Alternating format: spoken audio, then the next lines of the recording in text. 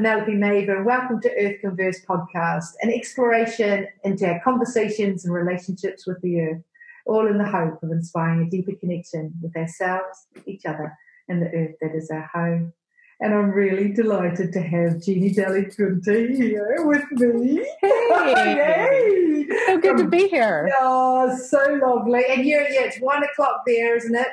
So I'm 1 o'clock in the afternoon, yep. I'm a little bit darker there. So Boulder, Colorado, which I just adore. I love it, and I know you love it too. Yes. And Judy and I, we met last year in Dragonback Springs Ranch, where she was on the Vision Quest that I was co-guiding. So that was with Ray and Emerald and Scott. Yeah. And also Michelle, and lots in common around coaching, consulting, organizational development. And then, this wonderful book, which was laid out there while you went out to the land, author of The Love Map, Reignite, Reconnect, and Repair Your Relationship. And so you and your husband, Mark, have been very conscious around this, conscious relationship and wanting to sort of heal the world through your own love. So we'll talk about that, and we'll talk about what... how nature supports that love. So how would you introduce yourself? Yeah, that's always such a funny question. It's like, what's the title, know? I think first and foremost, I really am. I'm a seeker, and I've been a seeker my whole life. So everything else really stems from that. I think that those of us who are, for more of a professional role, I would say I'm a coach. I'm a relationship coach. Obviously, I'm an author. I'm a teacher. Everything, though, stems from my own personal quest. And I think that's what makes us good at what we do, right? It's like we have our own burning desire to grow, our own curiosity. And from that, everything else kind of ripples out into the world. So I'd say, first of all, I am a seeker for sure. And so what you do is what you are, there's no sort of blurring of those sort of, private and professional. It's just totally immersed in that. Yeah. What are you seeking? I think that's a good question, isn't it? It's like if you're seeking, you have to be seeking something. What is that? It's like expanding into the full capacity of who I am as a human being. And at one point, I looked at, Maslow's hierarchy of needs, where self-actualization is at the top. And I was like, for me, it's soul actualization. Yeah. And so the question is, what is my soul here to contribute to the world? And how can I keep taking layers off so that I am as clear as I can be in the world so that my soul can just shine through? So that's really what I'm seeking. It's like this purity of soul that is the giveaway that I came here to do in this lifetime. When you say that, and then sort of even the picking off, it reminds me of Rumi's quote, don't seek for love, but seek to remove all the barriers you've created against it. Taking up the dragon scales and being that pure and that clarity and So where did that start? Where did that seeking start? Yeah, so when I was a kid, I think a lot of us who are on some sort of conscious spiritual path grew up in a family where we didn't quite feel like we fit in. Can you relate? I think a lot of people can relate to that. And I read, like 20 years ago when the book Women Who Run with the Wolves first came out by Clarissa Pinkola Estes. And she had this concept in there that she refers to as the mistaken zygote. And that a lot of us feel like this is the family I was born into? Are you sure? I think maybe this isn't the right family. So I grew up in kind of, really a normal dysfunctional family, but a family where I felt like these people don't really get who I am. So I was on my own a lot. I played by myself a lot. And I grew up in Washington State, so we had a lot of rain. But as much as I could, I went outside, And so it's like the outside world really became my friends. Like I had some trees. We had beautiful, gorgeous trees in the Northwest. And I had one tree in particular that I would climb into, and I would sit in the V of this tree, and it would hold me. And it was literally like this tree was my friend. And, I would dig up worms and I would play in the dirt. I remember this one story. We would go to the eastern part of Washington to be with my grandmother for a couple of weeks during the summer. And we came back we had this great cherry tree in the front yard. And I would pick the cherries. And, again, it was like the tree was my friend. Well, we came back and the tree was gone. My dad had cut the tree down. And apparently it was, it was diseased and it was going to die and he had to cut it down. But he didn't tell me. And I was distraught. I mean, I remember I must have been like 8 years old. I was beside myself with grief because it felt like a friend had died and I didn't get to say goodbye. And no one told me that this tree was going to be cut down while we were gone. And I felt this betrayal. Like, how could you do this without telling me? I didn't even get to say goodbye. And my family just thought I was weird.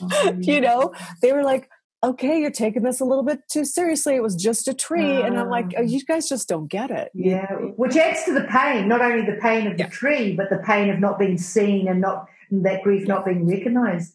Actually, was that the first earliest memory of death?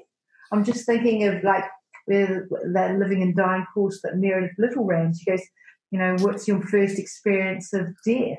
Yeah, as a matter of fact, it may have been. It's the first thing. The reason why I'm thinking of it is because I was doing a meditation recently and it came up and I actually cried in the meditation. It's like I never got to fully release all the grief. And so I was doing a grieving meditation around this tree. So, it was very poignant for me. And I was very clear early on that trees were living beings and they were my friends because they held me.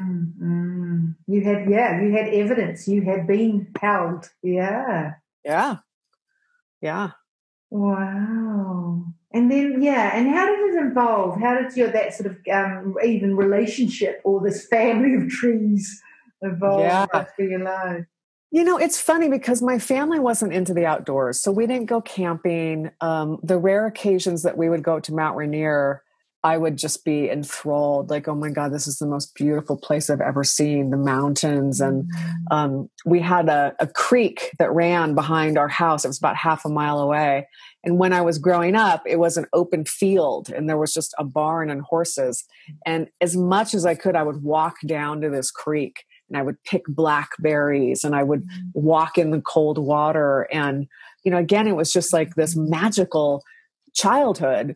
And then again, here's my next maybe grieving moment that I remember. When I was 11, that whole field got transformed into a subdivision and houses got built. And then, when I finally got out of the house and went to college, I got involved we had a college outdoors program. And I finally felt like I found myself. And every weekend I was camping, I was backpacking, I was, leading other trips with the incoming freshmen, and I really started stepping into a leadership role in terms of the outdoors. And at one point I got trained to be a whitewater raft guide. And so I was really involved in the outdoor world, not yet from really a spiritual perspective, but certainly from it's where I found myself, it's how I feel like I grew into knowing who I was at that time. And that connection and belonging, and I guess sort of gathering the people that, your tribe or people that enjoyed that. Yep. Yeah. Because sometimes I think, when we're so different from our families of origin, we have to, it's the classic difference between your actual family and your chosen family. Right. And a lot of times those are just different people and that's okay. And from the spiritual, how did it go from the outdoors and just enjoying, which so many people do, isn't it? Yeah. So what happened, it's an interesting story. I've never been a very linear person, right? Some people kind of have their lives planned out and they know what they're going to do. And I was never that person. I was the only person in my family that wasn't that way. So I remember a few years after I'd graduated from college, I didn't know what I was doing with my life, right? I just had no idea. And so I went back to the college guidance counselor and I said, what do I do? And her answer was really funny, thinking back on it. She asked me, she said, well, what's your 5-year plan? And I was like, oh my God, I'm supposed to have a 5-year plan. Like, what is that? So I did. I put together this 5-year plan. Oh. And it included, I wanted to go and volunteer in a developing country and learn Spanish. I wanted to go to graduate school. And then I thought after that, because I've always known that I'm a teacher, I thought I would teach like in the system, like at a community college or something. So I went through that whole plan. I lived in El Salvador for a year, which was an amazing experience, volunteering. Yeah. I went to graduate school, and during graduate school, I had an opportunity to teach the undergraduate students, like in a classroom setting, which is kind of what I thought, right? And I had, previous to that, I'd done all kinds of outdoor education stuff, right? So here I was in a classroom. Well, it is funny, actually. I'm glad you're laughing already, because really, like, isn't it funny? Yeah, yes. You can even just see my hands as she's going from. I was, and before that, I was like a ropes course facilitator. I was helping people expand their boundaries and jump off of things 40 feet in the air. And in the classroom, what I found is that there was this just narrow focus, right? And the narrow focus from the perspective of the system and the students they wanted to get an A. And I was like, but we're doing I built in all these community service projects into the curriculum, because the class I was teaching was called small group communication, right? Because that's what I got my master's degree in, is communication. And I wanted them to actually work together and do a project that would benefit the community. Well, they hated it. It was too much work. Anyway, I could go on and on. But the end result of this story is I didn't like it. I realized, I went ahead and graduated. I got my master's degree. And at the end of it, I moved to Boulder for the first time. This was way back in 1998. And I was depressed for a year, because I had done the 5-year plan. Yes. And it didn't work. Right? So here I was living in Boulder. And you chose Boulder because? I had felt drawn to Boulder and Colorado for years. I didn't even know why, but for probably about 4 years, I had been, as soon as I'm done with my degree, I'm moving to Boulder. And it was just this draw. It honestly was just, I was like, I have to be there. That's where I'm supposed to be. So that was kind of the only thing I knew at the end of this 5-year plan falling apart, was that I'm going to move to Boulder and then we'll see. Right. Well, at the end of this year, where I had really been depressed, I was temping because I didn't want to get a job. I was afraid that if I got a job, I'd get stuck in the system, and not be doing what my heart was really calling me to do. So a friend said to me, she said, Jean, do you realize you've been depressed every time I've talked to you for a year? I think you need to do something. And it was a wake-up call for me. I was like, well, she's right. I have been depressed. And the only thing that I knew to do was to go and be in nature. Literally, I was like, I've got to go be in nature. I don't even really know what that means. So I went to the Boulder bookstore, and I was like, where are your books on nature therapy? I mean, at the time, I didn't even have the word. Yeah. So they pointed me to the section, and you're going to appreciate the book I found was called The Book of the Vision Quest by Stephen Foster and Meredith Little. I didn't know. You are kidding. No, I'm not. I'd never heard of them. I think they put it actually on mainstream. It was just under the Lost Borders Press. No, it was in the Boulder bookstore. And I didn't know who they were. I had never heard of them at the time. And I read this book, and I was like, that's it. I'm sending myself out on a vision quest. Right. So I did. And I was actually just telling Mark this yesterday, because it was in late September that I did my first vision quest, and it's been 23 years now. It was right around equinox, and it was a full moon. And it was like the most magical thing I had ever done. Even though I didn't have a tribe to send me out and come back, it was still, I was like, I mean, I remember walking around, I found this little lake up in northern Colorado, and it was full moon. And I found this lament song, I just made it up in the moment. And I walked around this little lake, and I sang to the full moon, and it was so beautiful. And I prayed for a name, for a medicine name. And in the morning I woke up, and there was this new name that had come, and I'm getting goosebumps even just remembering it. Yeah. So that was really the first experience that I had in nature that was more ceremonial and spiritual. And it changed the course of my life at that point. Oh my goodness. But, like where that depression, or not even probably recognizing it, but then, your friend highlighting, sort of mirroring that back, and then you intuitively going, it's the nature thing. And I believe that we'll always come across the right people, the book, or the podcast that we need in that moment, then intuitively going out there, as opposed to sort of signing up, it's sort of like actually you're truly from your own self. I can do this. It was a great introduction. And then I realized that the piece was missing. And the piece that was missing for me was community. Yeah. And so 6 months later, I actually did a guided vision fast. And then I kept doing them every 6 months for like 6 years. It was ridiculous. I was like,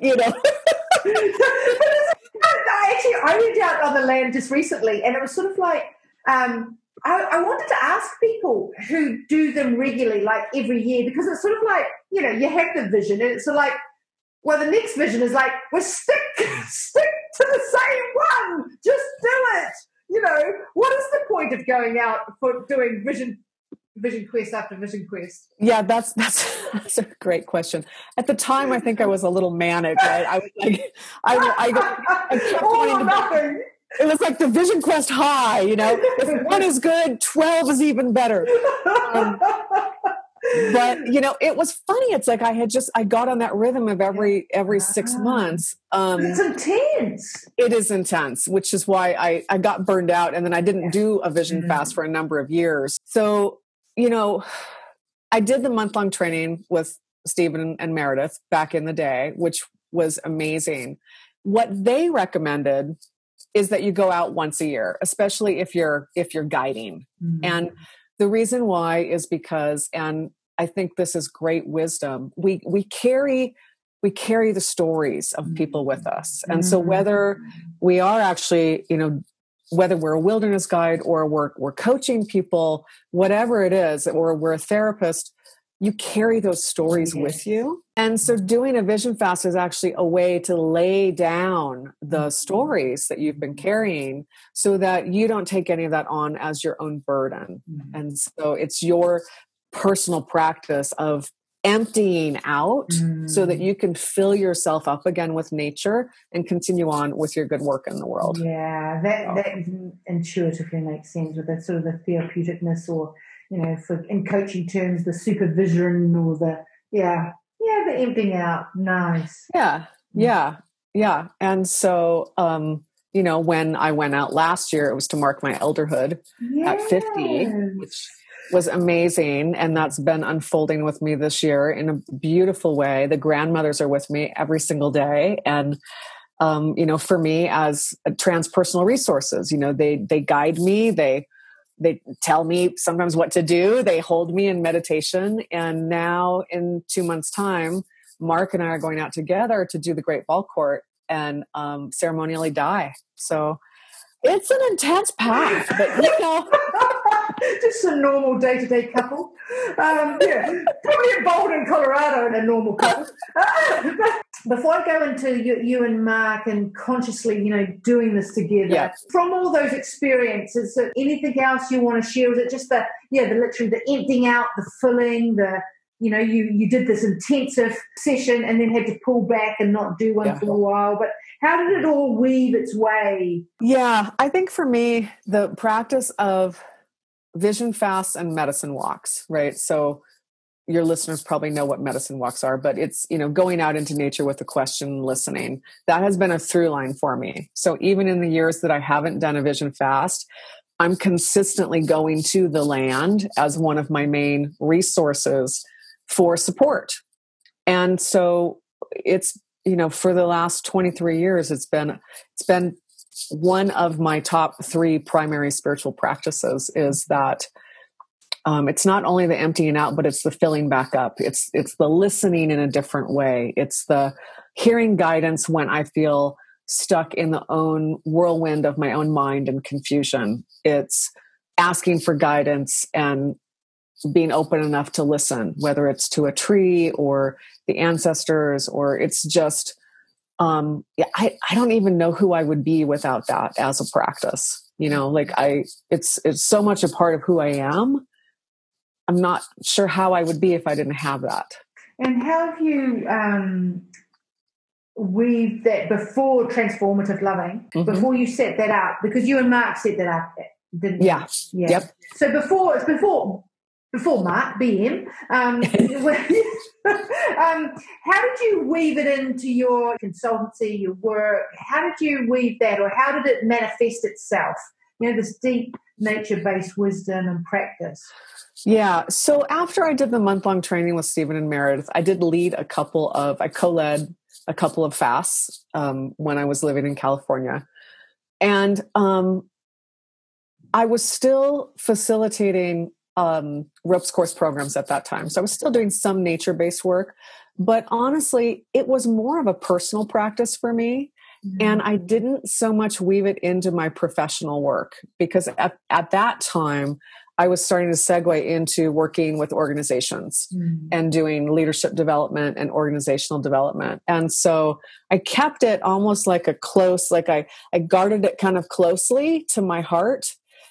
And this is something I still struggle with. It's because I still work with the mainstream world, right? I still do executive coaching. And sometimes I struggle with how much of my own personal practices do I bring into my coaching with others? Now, it's easier when we start talking about the relationship work, but when I'm talking about executive coaching, I feel like I've almost had this wall between, okay, here's the mainstream world that I coach over here, and then here's my own personal practices. And I don't know how open this world is to this world. Does that make sense? Yes. I think I have had a little bit of challenge between weaving those two worlds together, and actually in transformative loving is the place where I feel like I can do it.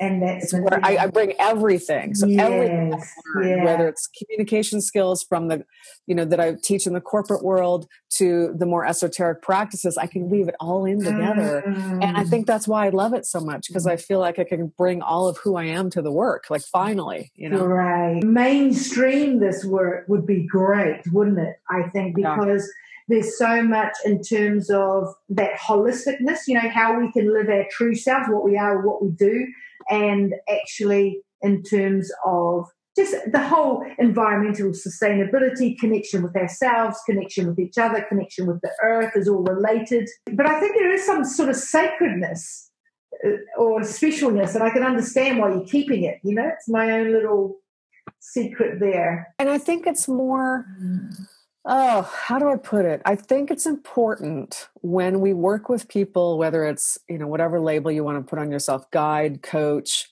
therapist, teacher, that we meet people where they are. Yeah. And I have been reluctant to put too much of my own belief system and spiritual practices on people when it doesn't seem like they are ready. There have been some executive coaching clients that I've worked with over a number of months where I have given them a medicine walk to do. Now, I haven't called it a medicine walk, right? But I have said, I know you're sitting with this question, you're really struggling with it. Why don't you, take it on a walk in nature? And don't think about it, right? Don't try to rationalize your way out of the problem, but just hold the question lightly and just be open and see if something different comes. So that's, for me, being kind of a bridge between the personal growth and the professional development world, I have to language things differently. Yeah. Communicating and to meet the people where they are and using the different languages and the terminology. Because, it can get a bit woo-woo. But actually, that medicine walk versus, something much more, explore it in a, an intuitive exactly. way. So tell us about transformative loving and the story of Mark and you consciously choosing each other. I think this is just so beautiful. Oh, thank you. Yeah, it's been a journey for sure. when I was back in my 30s, I read a book on conscious relationship by John Wellwood called Journey to the Heart. And it was the most beautiful thing I had read about relationships up until that point. And I was like, wow, people do this. Like they enter in together into a conscious relationship and do their personal growth work together. Wow. Because up until that point, a lot of the practices we talk about are solo practices. They're go out on the land by yourself for 4 days and fast and sit on a cushion and meditate. Like, one point I did a 10-day Vipassana meditation where you're in silence for 10 days. And all of those practices I did on my own were, of course, helpful to my own development and unfolding. But when I was, Mark and I met when I was 39 and he was 45. And he had been divorced and I had not been married before. And so the thing that was the most important to me was to be with a man who was on his own conscious personal growth path and to bring our two paths together to see how we could really intertwine them. And so from the beginning, we actually set that as an intention for our relationship, was to be on a personal and spiritual growth path together. And it's been a wild ride. It's not like it's, I think sometimes when I say that, people say, oh, you must be all love and light and bliss buddies. I'm like, no, it's been incredibly hard work. It's like kind of like be careful what you ask for. But, we got married about less than 2 years after we met. Because you mean a personal, sorry to interrupt, you mean a personal development, literally. So we did. Yeah, we met in a personal growth workshop, which is how I knew he'd be into personal growth, right? Tip number 1, if you're single, go to a personal growth workshop. But when we got married, one of our wedding vows was, I walk the path of our marriage as a personal and spiritual growth path. And also another one was our relationship is a blessing to the world. So we have done our best. We've been married for 10 years now to really walk that, to be an inspiration to, he has 2 kids. So to his kids, to how to do things differently, for people around us. We also, I have some single women that I've coached to help them be on the path towards finding conscious relationship. And it's beautiful work. I really do feel like I can bring in all of these threads that I've learned in different ways throughout the year. And they all come together. And how do we have more conscious partnerships? So that's the essence of the work, is really deepening our relationship with other as part of our personal and spiritual growth. Wonderful. In your videos, everything happens in relationship. So it's a natural home for our healing, isn't it?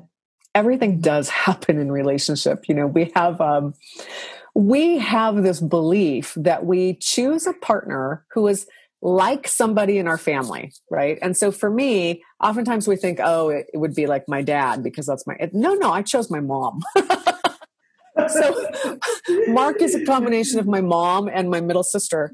And of course I am his mom, unfortunately. I'm his mom. It just works out that way. So we're working out mom issues in our relationship, right? But even that's great, isn't it? Just name it. Yeah, for sure. We're so aware of it. We're so painfully aware of it. Yeah. But the key is that the partner has to be different enough from that original wounding that there's hope for healing this time.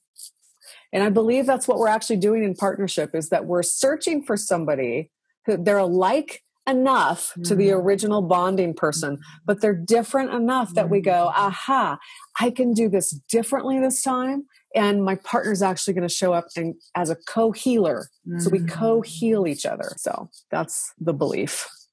Wow. So it's just enough for the projection and the hook. And then, but then the hope is for that evolution. So we don't, another generation doesn't. Exactly. I mean, the ancestors or it's true. It is ancestral healing. Absolutely. I mean, I can give you a specific example. So, Mark's mom is a similar personality style to me, like very like energetic and kind of intense. have a tendency, like the first emotion I go to is often anger. His mom's the same way. But the thing is, his mom is not available for any deeper conversations about what's going on and why. And I am. I mean, we do a lot of that. And we do a lot of pulling things apart and really deep listening and sitting in council together and going out on the land to listen together. And because we do that growth work, our relationship is totally different. And we have shown up in a way to be healers for each other. And that really makes all the difference. And where's the difference between sort of being a healer and, you know, you're there to heal as opposed to just the playful, joyful, I love you, you know, for who you are and the, great And, question. yeah. I think, you know, for Mark and I, what we have found is that we play a number of different roles. And the thing for us that we have to be careful not to get caught in is, because we do feel like we're healers for each other, sometimes we have to turn that off and go, okay, we're going to have raunchy sex now. Yeah. And it's actually because sometimes we've found that it can dampen the sexual energy more than anything, right? Yeah. We have tons of play and joy. That's not our issue. But sometimes when we get so in depth in these healing conversations or, you know, like spiritual modalities, the sexual energy can leave. So we have to make sure that we have different ways that we are together, because I do think you can fall into like one way, and some couples fall into being more like brother and sister, or like they're just living together as roommates. And so to watch for that in relationship, like, are we cultivating all the aspects of who we are together and not just getting stuck in this one thing that we do. And just the unlimited sort of potentials and all different parts of us. And how does it also work where I can imagine that you're doing the work and then maybe you go off the land and you come back, you know, in terms of where you both are? Like a theme that we're working with in our relationship, and we'll get stuck in it. Like maybe there's something that we can't see. So we'll agree. We'll say, let's take this to the land, and we'll go to one of our, 10 favorite trails here in Boulder, and we'll find a place to sit. And so we usually both go out. Often we both go out with the same question. Sometimes we go out with different questions, and we'll sit. And we do this at least once a week, if not 2 or 3 times a week. I mean, this is a consistent practice for us. And so I think one of the things I would say is it doesn't have to be a long time. Like, it doesn't have to be an hour. Like, we do these 15-minute sits with one question, and then we come back together and we're like, oh my gosh, guess what I heard? Like, guess what and then we share. And even if sometimes we hear very different messages, but there's always some way that they weave together and they give us a different understanding of whatever it is that we're sitting with in the moment.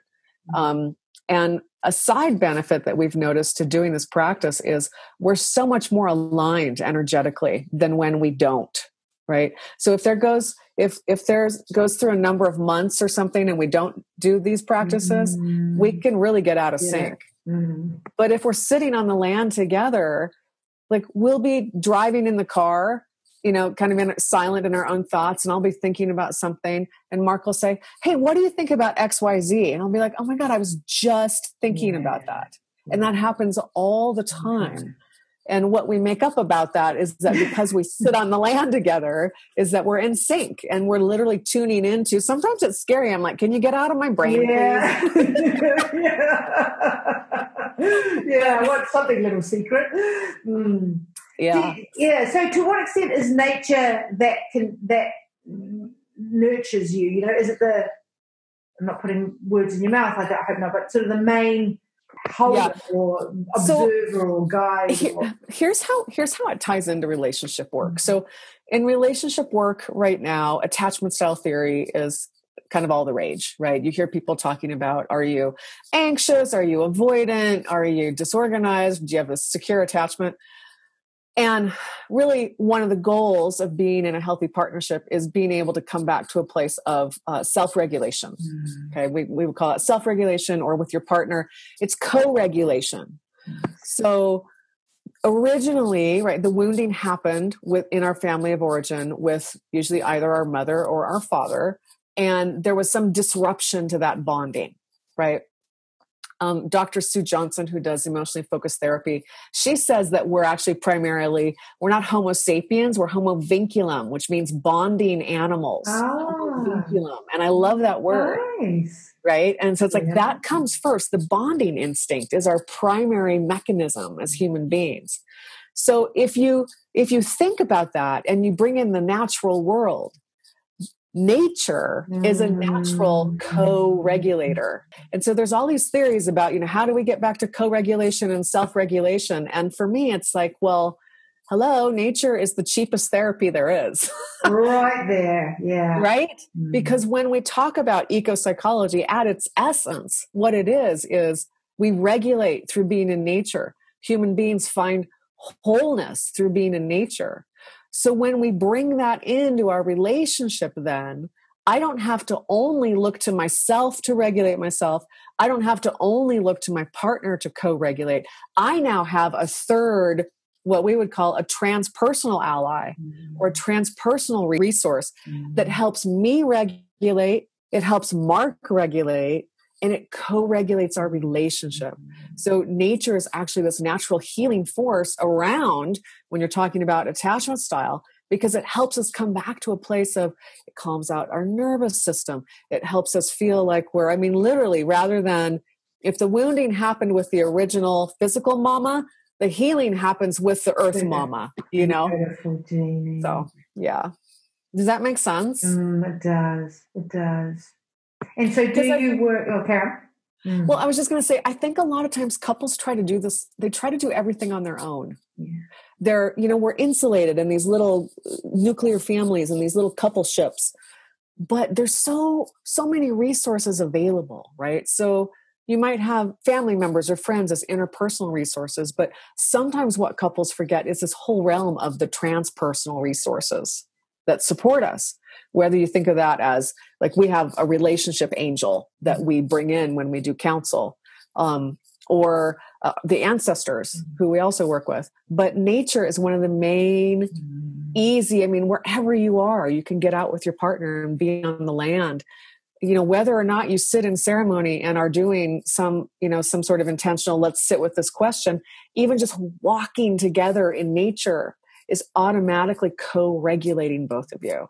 It's so easy. And I feel like it's the untapped secret of the relationship world is it's like, yes, just go to nature. Lovely. Yeah. But you'd automatically feel it, isn't it? It's so embodied in that. And actually, I'm also aware, and I mentioned this with Scott, about how the natural world is a source of trauma or fear for so many. And I've been very alert now to the racism in the outdoors and the white privilege that exists in terms of public lands. And I know, to what extent, nature, we're surrounded by nature right now at some sort of level. But the wild nature and those public lands where that can be much more accessible is also a place of, a big wound for many. Yeah. Have you come across that?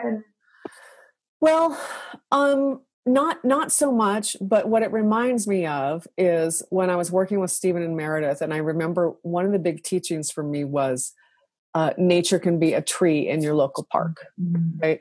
It doesn't have to mean going to like literally the wilderness area. And so, I guess I would like to think that we all have access to like a tree at least, right? I'm thinking back to my little girl who loved to climb a tree, and that we can maybe not everybody can walk to a park, but that we could easily get to a park where there's like a rock or a tree.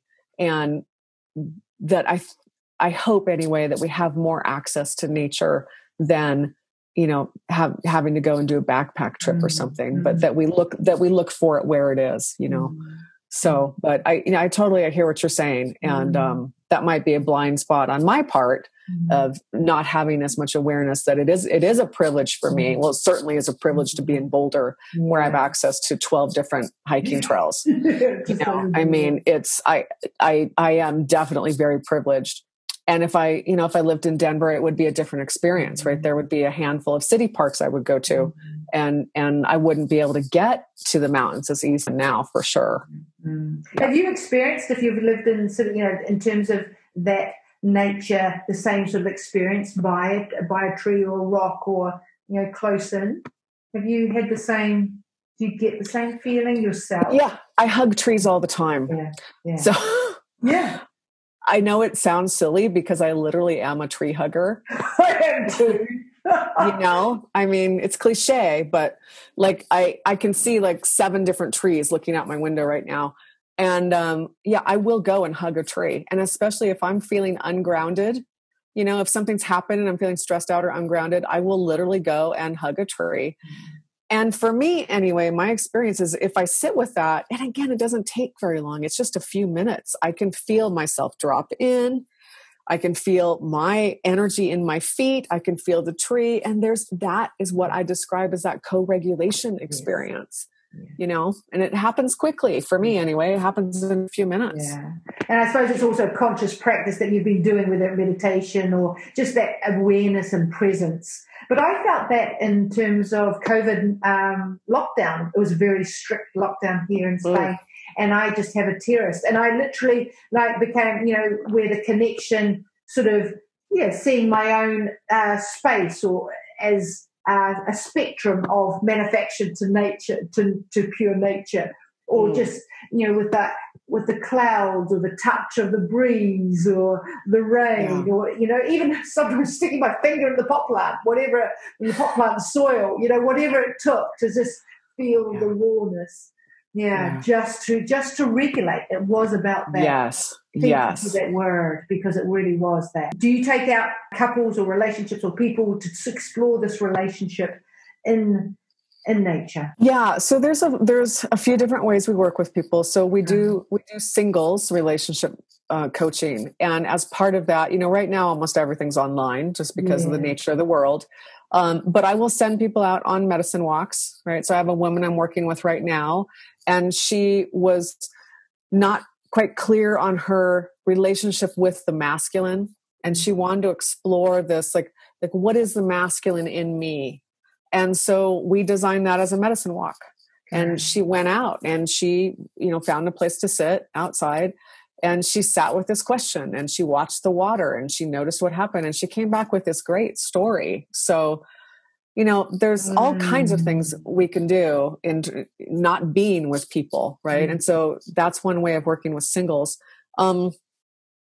With couples, there's a program we haven't launched yet because of everything that's going on, but we're calling it a Couples Quest. Now, it's not the same as doing a full-blown 4-day go off by yourself, because that's a different, right? There's lots of places where you can go do that. So this is more counsel-based. And so we do a lot of counsel practice, medicine walks, coming back, sharing with your partner, sharing with the larger group. And then there's a 12-hour solo. So it's basically, it's what we would call a day walk, right? So from sunrise to sunset, and agree with your partner on what the question is, right? What questions you want to take out about your relationship, and then hold it lightly as you go through your 12 hours, and then come back, sleep on it overnight without sharing it. Let it incubate. In the morning, we come together and have an intentional sharing. And that program, we end with ceremony. So it might be, you might do a recommitment ceremony with your partner. There might just be a little piece of something that you want to commit to. So it's really a ceremonial-based program where we incorporate nature and deep listening into having the relationship be more connected. Oh my goodness, that sounds fabulous. Sign up now, really. And I can imagine, I don't know, even in these times, which must be straining for relationships. There's lots of people that are really deepening, but also needing to disconnect. But I can imagine it'll be a lovely ceremony and practice. And I think sometimes couples, like I said earlier, they either try to tough it out on their own, or they wait until things get so bad that they go see a therapist, and by that point they're on their way to splitting up. So there's a lot of middle ground there. There's a lot of middle ground. And the way we think about relationships is how can you ongoingly cultivate your connection Mm. and work through the little, the little conflicts that we all have, so that it doesn't get to the point where you're like tearing your hair out, right? And you're like, do I even want to be with this person anymore? So there's a lot that couples can do in between to resource themselves, so that they don't feel alone and they're getting support along the way. And I love just in terms of the wider community, and we explored a little bit with Scott about the ancestors, but I love the relationship angel, or, thinking about couples that do, I always think of couples that I really, admire, or good role models, or stories from out there that really help remind you that you're not alone in that path. Yeah, for sure. Well, I mean, for me, Stephen and Meredith were my role models. When I studied with them 20 something years ago, I was like, I want that. Like, I want what they have. They're amazing. And I remember Stephen said to me, it's not as easy as it looks. And I don't know if I'm sharing stories from your quest, but I remember you losing that part of the necklace. I did. I lost the necklace that Stephen gave. Yeah, and so distraught about that, because it was attachment. But then also you realizing that you and Mark have that. You are your own equivalent of this beautiful conscious relationship. Yeah. True. I do. Is it okay? Can I talk about the book for a minute? Please, I want you. Yes. Can you please? Yes. Okay. So one of the things that Stephen said that inspired me back in the day was, you can put anything on the wheel. Anything. Yeah. He's like, you can put, education on the wheel. You could put racism on the wheel. You could put, you could take any concept and kind of put it over this map of the directions and explore what that means. Mm. So I got inspired to put love on the wheel.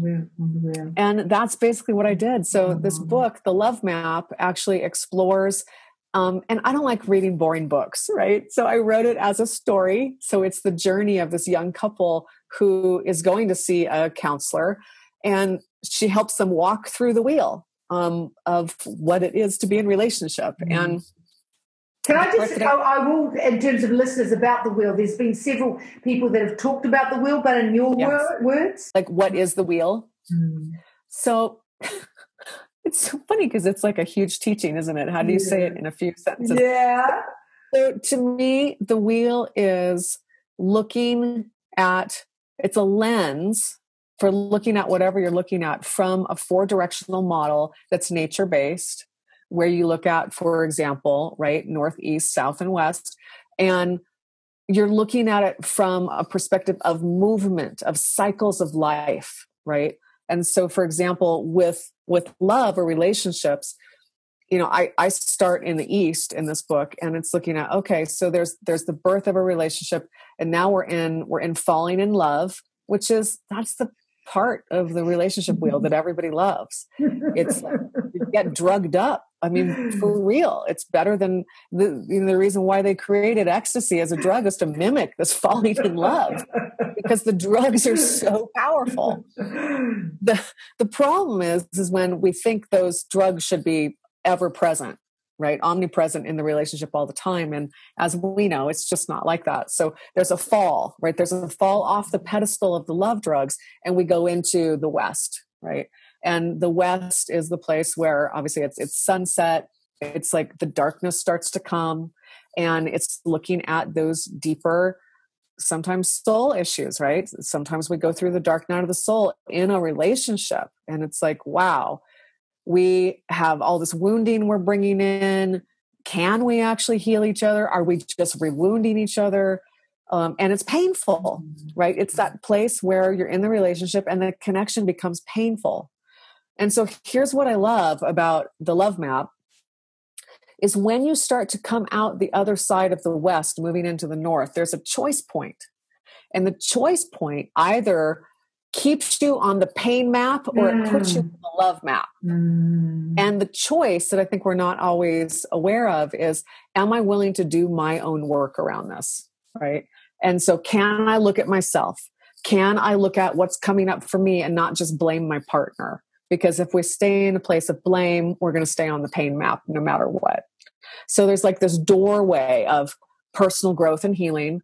And then once we can both go through that doorway, we land in the north, which is mature love, right? It's different from the south, which was the infatuation, falling in love, which we love, right? But now we're in mature love. And in the mature love, the questions and the perspective are totally different. And we start to bring in the tools of sitting on the land or doing a meditation together. And it's like, wow, how can our relationship actually serve the world? Yeah. And the questions are totally different. It's not so self-centered. It's like, what is our giveaway? What is the giveaway of the relationship? And the reverberations of that. Yes, exactly. Which lands us in the place of greater healing and connection to each other and to the world. So that's really what the book is about, helping couples walk around that wheel in a conscious way, and some practices to do when they get stuck. Yeah, I love the book. I haven't actually put it into place. I might have to call you for the singles coaching. But what I love, because the pain bit, isn't it? That decision making point, because at the pain point, that's usually we go on the pain map and get out of the relationship into the same cycle, don't we?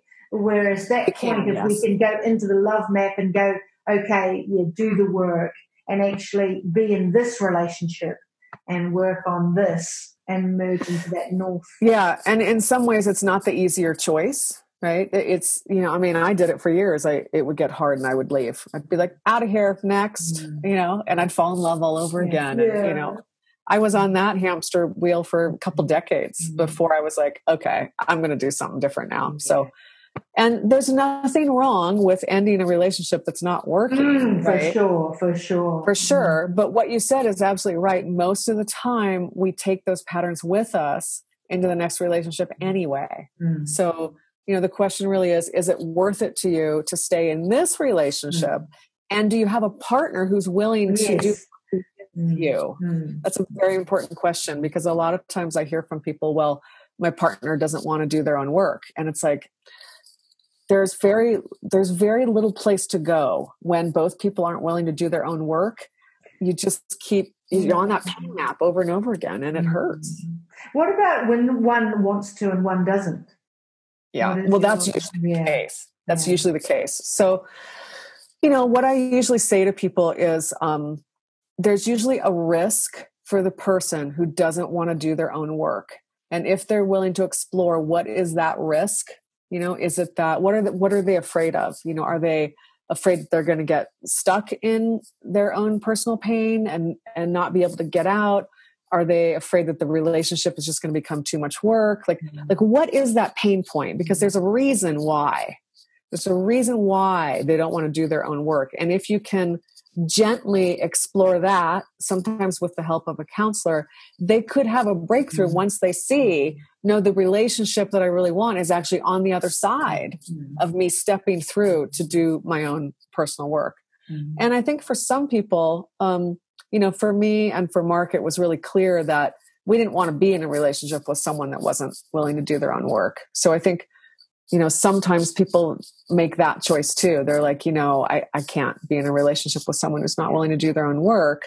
But you have to make sure you're looking at yourself when you say that. You have to make sure that you are doing your own work and not just saying, well, they're not doing their own work. It's like, oh, well, it takes two people. Everything happens in a relationship. Everything happens in a relationship. That's true. Nice. Yes. And what do you think in terms of the collective conversation around what we need to step into around, deepening our connection with ourselves or each other and the earth? Is there what's your take? Have you got a sort of a big question? Oh gosh. Where do you go with it? It's difficult looking at the state of the world these days and seeing I really do think there's so much disconnection, and that if we were more connected with ourselves and with each other and with the earth, things would look completely different. It's hard not to come to that conclusion, right? And so I think it comes back to a willingness, though. I think there are a lot of people who aren't willing to look more deeply and do their own work. And there's all this reactivity right now. I see all this reactivity to things that are happening. We could name 7 different huge issues that are happening in the world right now. Part of it's slowing down. I find that the world moves at such a fast pace these days that there's a reluctance to actually slow down and listen. I think that's a big issue. I when I do work with people in the corporate world, I have to ramp myself up. They're usually moving at a pace that's 2 to 3 times. And they're always like, oh, I'm so busy. I don't have time. I don't even have time to be on this call. How much time do we have? And I find myself going, wow, this really is the state of the world right now. Yeah. This constant addiction to achievement and getting twice as much done in a day as we were meant to get done. And that's out of balance with the natural rhythm. That's out of balance. So even just asking people to slow down and listen seems at this point in our human evolution like a big ask. It seems like a big ask, and it's so simple. It's available to all of us. And in a micro moment, isn't it? It's sort of like, just you were saying about the regulation. It's a micro moment, 2 breaths or a minute. Have you noticed during sort of COVID or anything during this year that you've seen a change in that? So I have heard people say things like, gosh, being home is so nice. I've noticed my pace is a little different and I get to be with my kids differently. And I do think if there's any opportunity out of this pandemic, that may be one, is to actually start looking at our pace. And I like what you said. I like micro moments. I think that's a good phrase. So anything apart from a pause, any other, tip that you want to leave us with, like a good consultant? Honestly, I think because we can get so it's like the motion I want to do is like this. We can get so constricted, right? Yeah. Whether it's something in ourself or it's something with our partner, we try to kind of figure it out, and we get like this. So tight. We get tight. If you can even just find a few moments once a week to take that out into nature. Just take whatever that is, that constriction, that question, that confusion, take it to the land. That's what we say in our relationship. Let's take it to the land. Take it to the land, take it to the mama. And just see what else comes. When you undo that constriction just a little bit and you go, okay, I'm here to listen. I'm going to listen now. And in that moment of openness, something new always comes. I don't use the word always very often, but I'm just going to say. Yeah, you can claim it. Yeah, I'll back you. I do. Something new always comes. Yeah, true. Image of actually going out to see tightness and how tightness in the land or in nature, and how if you sit with it long enough, how itself will open anything. That's so nice. You just came up with a medicine walk. I did. I'm going to, Because I've been thinking about, I've had conversations today about openness and sort of like, I feel like I'm going to do that. Well, thank you for that. There you go. Anything else you want to leave us with, or anything that we haven't sort of explored or? Yeah, there's obviously a lot, but if people want to find out more about our work, they can just go to transformativeloving.com. And, the book is available on Amazon, The Love Map. And I just, it's challenging times right now. And I really feel for couples who are doing their best to navigate all these waters. There's just so much. And also for singles who are longing to be in intimate relationship in a good way. And I just send blessings, and I know it's available. Yeah, well, you're the proof. You're the damn living proof. I love also, this virtual. So I'll definitely put all the links in the episode, and people can reach out for you. And thank you so much for asking, because I know, I know we're not the only ones doing couples work and bringing nature in, but I do think it's a lesser explored area. I think a lot of this work is done kind of individually. So I love I love the co-regulation that's available with nature. And so I hope that if there are any couples who are watching this, just take that as a little seed to just go sit together. Yeah, I love that co-regulation in nature. And of course, I'd ask you, part of me doing this is actually to honor the people that I've met on my path who have inspired me. And so you're one of them. So thank you so much, Jeannie. Give my love to Mark. I've never met. What a delight. One day. I hope you feel nourished by this conversation. I certainly do. We'll pause here and see you back for the next Earth Converse podcast. In the meantime, go out and enjoy nature, one conversation at a time.